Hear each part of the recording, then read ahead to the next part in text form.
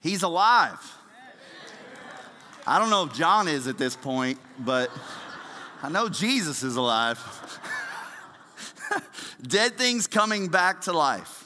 That's the Jesus effect. We've talked about that over the last few weeks and looking at areas in our life. All of us have them, aspects of our life that have died. And so we've been praying about those things in our life. And we have looked over the past few weeks. There are 4 resurrections in the gospel. Matthew, Mark, Luke, and John. There's 4 of them. The widow's son, Jairus' daughter. Today we're going to talk about Lazarus. And of course, the greatest resurrection of them all. The one we celebrate today, Jesus Christ. Now, in each of those scenarios where someone had died, for those that were left, there was hurt and there was pain. There were questions and there was suffering over the person that had died. And each of those people, in experiencing this suffering, they surely were saying to themselves 2 words: if only. If only. And the fact is, all of us have said that. If only. Moments in our life that we regret, moments we would like to forget.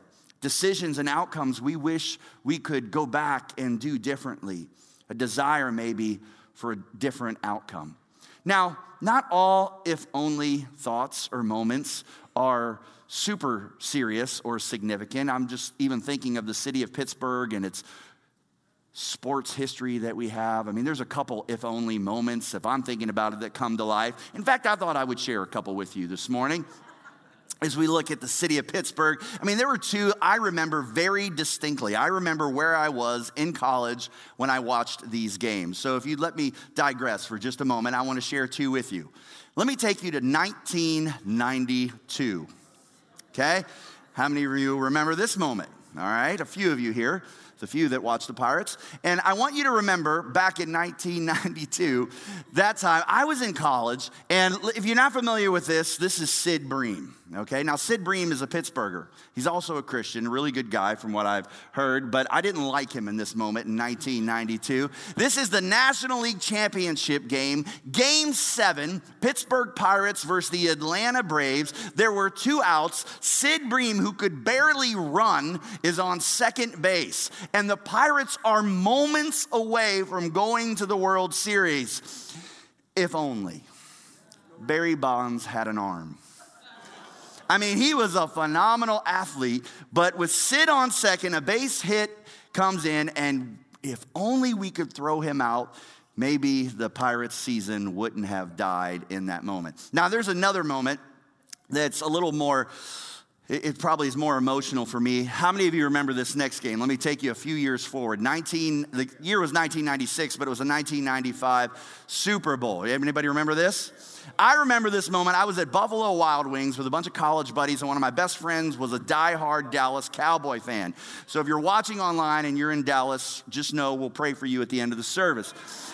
But at this point, the Steelers owned the Cowboys. I mean, they had never lost to the Cowboys in a Super Bowl.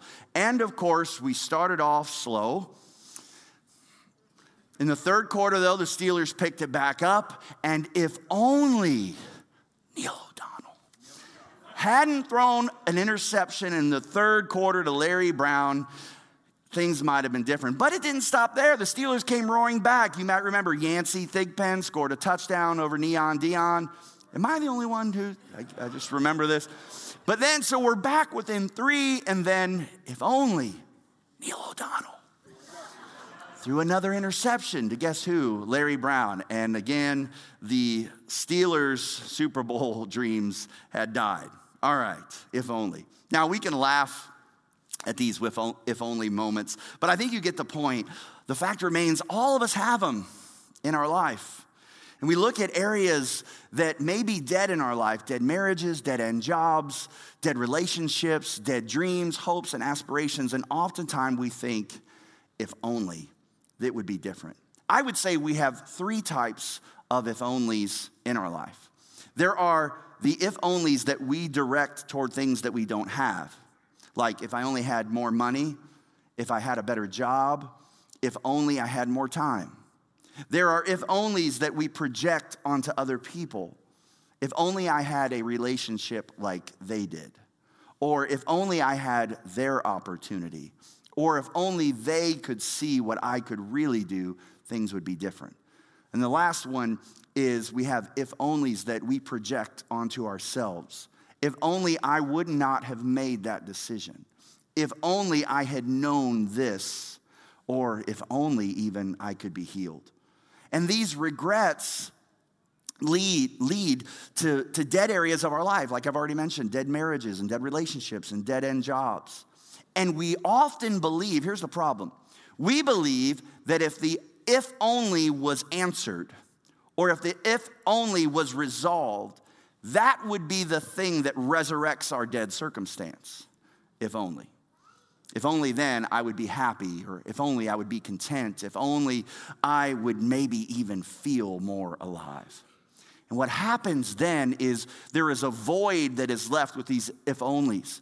And oftentimes people try to fill them with success, money, drugs, alcohol, and buying self-help books.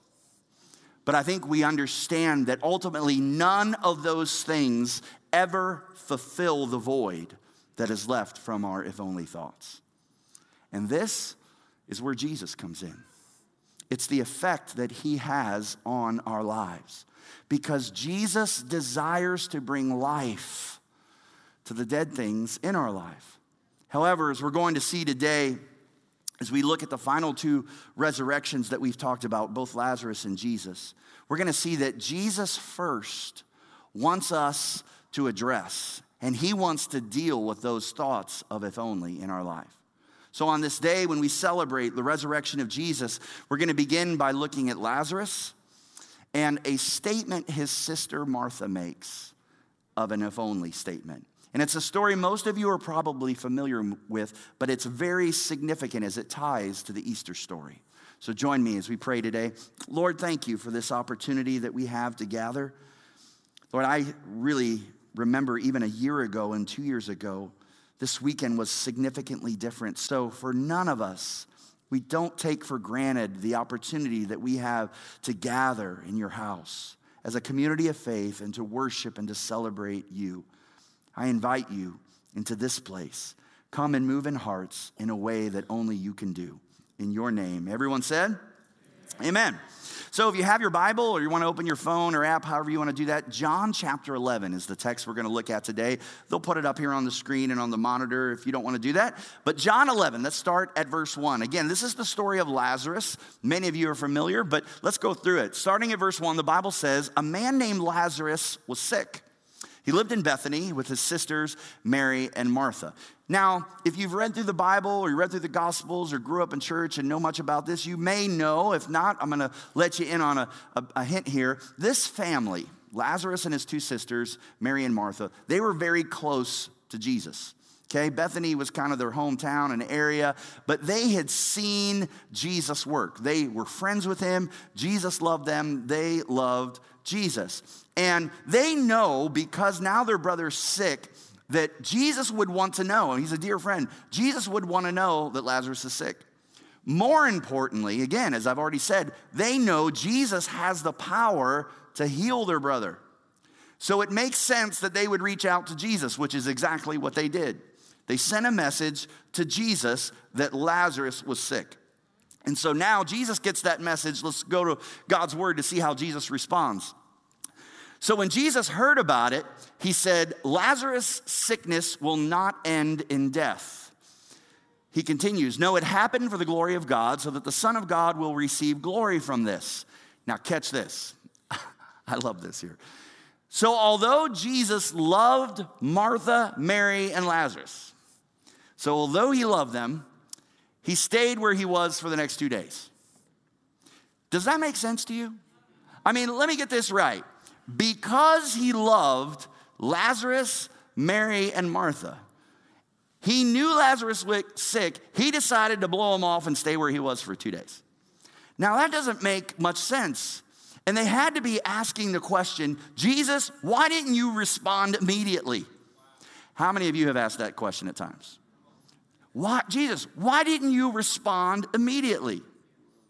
Well, Eventually, Jesus tells his disciples, all right, we're going to go now. It's time to go to Bethany and see Mary and Martha. And here's what happens.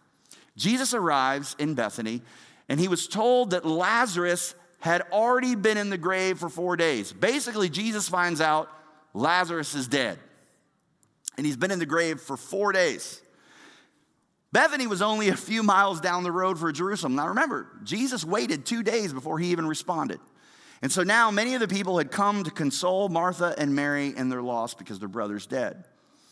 And when Martha got word that Jesus was coming, she went out to meet him. I bet she did. And Mary stayed in the house. Now, would you love to hear that conversation? I mean, can you imagine Martha's thoughts as Jesus is coming into town? And then the Bible tells us this. This is what Martha said to Jesus. Martha says, Lord, if only, Jesus, you had been here, my brother would not have died. If only. So here we see Martha looking at her dead brother and a dead situation. And just like you and I, when we look at the dead things in our life, Martha can only focus on what could have been, if only. Now, these two words are incredibly powerful because they create a prison in our life that leads to death. It is the if-only thoughts that we direct toward the things that we don't have, that we direct towards other people, that we direct upon ourselves, that hold us back from living the resurrection life that Jesus wants us to live. Here, Martha is projecting her if-only thoughts onto Jesus. And in this moment, Jesus is about to give her, and in turn us, a lesson about who Jesus truly is. So after she tells Jesus, if only you had been here, things would have been different. She says, but even now, I know God will give you whatever you ask. Okay? She understands, and she has seen what Jesus can do. So she says, I know, Jesus, that God will give you whatever you ask. And Jesus responds by saying, yeah, your brother, Lazarus, will rise again. And then Martha responds, yes, I know he will rise when everyone else does on the last day. Okay? But in this moment, in that conversation, Jesus is now going to respond with the ultimate answer to Martha's if-only thoughts. And it is the answer for our if-only thoughts. We are about to see the true Jesus effect. So here, after saying if only to Jesus, Jesus says this to her. Jesus told her, Martha, I am the resurrection and the life. Anyone who believes in me will live even after dying. So what's so significant? What's so significant about Jesus saying in that moment, I am the resurrection and the life? It is the very point of my message today. And it's the point that I pray all of us leave here cemented in our hearts with, and that is this. Resurrecting is not just what Jesus does, it's who he is. Jesus is the resurrection. It's not just what he does. Remember, Lazarus, Mary, and Martha, they were close to Jesus. They had seen his miracles. They had seen the power of Jesus' ministry. They knew exactly what Jesus could do. And in this time, in this story, the gospel story, Matthew, Mark, Luke, and John, in this moment when Jesus raises Lazarus from the dead, and this statement, I am the resurrection and the life. It is the climax of the story, and everything changes in this moment. It's from this moment on that the religious leaders of the day seek to kill Jesus. Why? Because in that moment, Jesus is now claiming he is the only way. He's claiming he's the Messiah. And the point for us today is this. Jesus wants our faith to be rooted in who he is, not just what he can do. Because resurrecting is not just what Jesus does, it's who he is. To Martha's if only thought, Jesus says, I am the resurrection and the life. Anyone who believes in me, Martha, will live even after dying. Everyone who lives in me and believes in me will never die. Jesus is like Martha. I know you loved your brother. I did too. I know everything looks dark and gloomy and dead right now because he's been in a grave for 4 days. Martha, I also know you have seen me heal. Martha, I know you know what I can do. But right now, Martha, I want you to know who I am. He wants her to recognize not just what he can do, but who he is. And in response, Jesus says to Martha, he asks her a question, do you believe this? Martha, do you believe that I am the resurrection and the life? Not what I can do. I know you believe that, but do you believe who I am? Do you believe I am the resurrection and the life? And this is the same question that Jesus asks each and every one of us right now. Do you believe Jesus is the resurrection and the life? For Jesus is the only answer to our if-onlys. Jesus is the answer to our if-onlys. He's the answer to our deepest longings. He's the answer to the things we would want to forget. Jesus is the answer. And I'm not saying today that Jesus is the answer to everything you want. He's not going to give you everything you want. I think you recognize that. In this world, as we just saw in the last 24 hours, we will experience pain and suffering. We will experience injustice and evil. And God has called us to do our part in bringing hope and healing to that. But we recognize that although Jesus desires to bring life to the dead things in our life, the ultimate fulfillment of our deepest longings and desires will not happen in this life. It will happen in the life to come. This place is not heaven, as you well know, and it won't ever be. But the resurrection, what we celebrate this morning, is the guarantee of a better world to come. This is the significance of Easter. This is the significance of the resurrection. We are Lazarus. We are the ones that are dead to rights and have been buried in a grave. But because Jesus resurrected, because he overcame death, we now have life.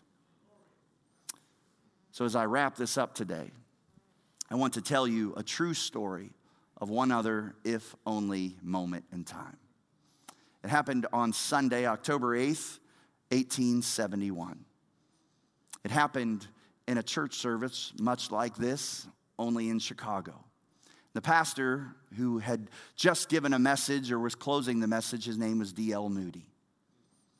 And he had shared the good news and the gospel. I don't know exactly what his sermon was, but the Lord was working on his heart, and he was going to give an invitation, as most pastors do, an opportunity for people to respond in faith, to give their heart and life and put their trust in Jesus Christ.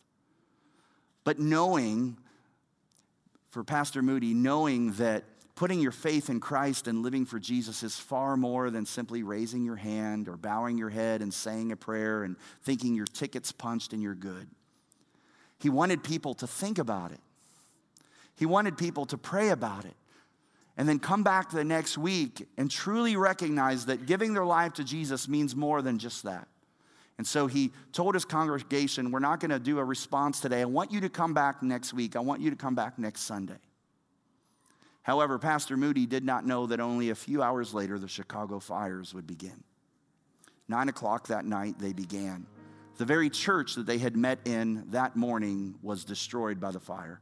Pastor Moody's home was destroyed in the fire, and some 300 people died in the Chicago fires, many of which were in that very service that morning. And for the rest of his life, D.L. Moody lived with if only. If only in that moment I had chosen to give a response rather than waiting for the following week. You see, as a pastor, I relate to D.L. Moody. And I understand, again, as we saw, Two people 24 hours ago had no idea that their last moments would be at 1:30 this morning. Even in our city, we saw a prominent figure on the Steelers, not yet 25 years old, suddenly leave this earth. You do not know when the time is coming when you will be here no more. And can I tell you, the most tragic, the most horrific, the saddest if only moment in the world, in all of time, is if that day comes and you go to heaven and you stand before God and you don't have your name written in the Lamb Book of Life. If you have never put your faith and trust in Him, if you're there before Jesus and He says, I don't know you. And in that moment you think, Lord, if only. That is the most tragic if only moment. So right now I want to give you an opportunity. If you have never placed your faith in Christ, if you have never, not between me and you, but between you and God, say, just as He asked Martha, do you believe this, Martha? Jesus today asks you, do you believe this, Tom? Do you believe this, Nancy? Do you believe this, your name? Do you believe that He is the resurrection and the life? That this isn't a make-up fairy tale story? That He was fully God, that He was fully man, that He came to earth, that He died on Friday on a cross, a brutal death for our sin, and He walked out of the grave on Sunday. If everyone in this moment would bow their head. I want to give you an opportunity. I'm not going to ask you even to raise your hand or come forward. But I don't want you to have the worst if only moment before Jesus if you've never given your life to Him. And all that means right now is between you and God. I'm going to pray. And if you've never done that in your heart, in your mind, I want you to pray this with me. Jesus, I come to you today and I recognize that I have a lot of if onlys. But I bring them to you recognizing that you are the answer. And just as you asked Martha, do you believe this? I answer today saying, yes, you are the resurrection and the life. And right now, I commit my life to you. I need you, Jesus. I need you to be my Savior. I don't want to stand before you and say, if only. So right now, would you come into my life as I commit it to you? In the name of Jesus, amen. If you prayed that prayer and you believed in Jesus, you won't have an if-only moment in heaven, an if-only moment for Jesus. But I want to tell you something else. I relate to Pastor Moody because it's not just getting your ticket punched. For some of you today, I'm so glad you're here. We haven't seen you in a while. And for some of you, you may leave this place and you're like, I'm good till Christmas. It's not true. Let me tell you why. This was Jesus' words to Martha. Jesus said, I am the resurrection and life. Anyone who believes in me will live even after dying. But Jesus did not stop there. Jesus said, everyone who lives in me and believes in me will never die. You see, Jesus' challenge wasn't just like, just this mental acceptance and then your ticket's punched and you're good.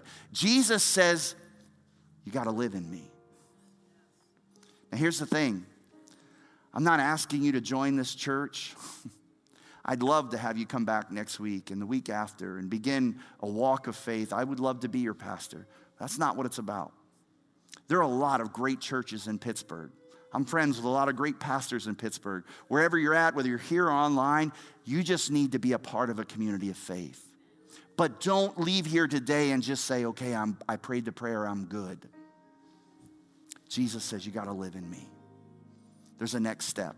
So if you prayed that prayer today, as you leave today, the ushers will be at the door and they have a little blue bag that gives you some next step, an opportunity for you to say, okay, I'm going to begin this journey of living. Just take that and ask for it as you leave today. Amen. Would you stand to your feet this morning?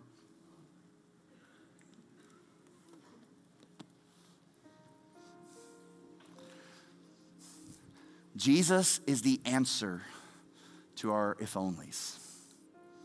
My prayer today is that as you leave, you would walk and recognize and know the resurrection life, what it means to live in him.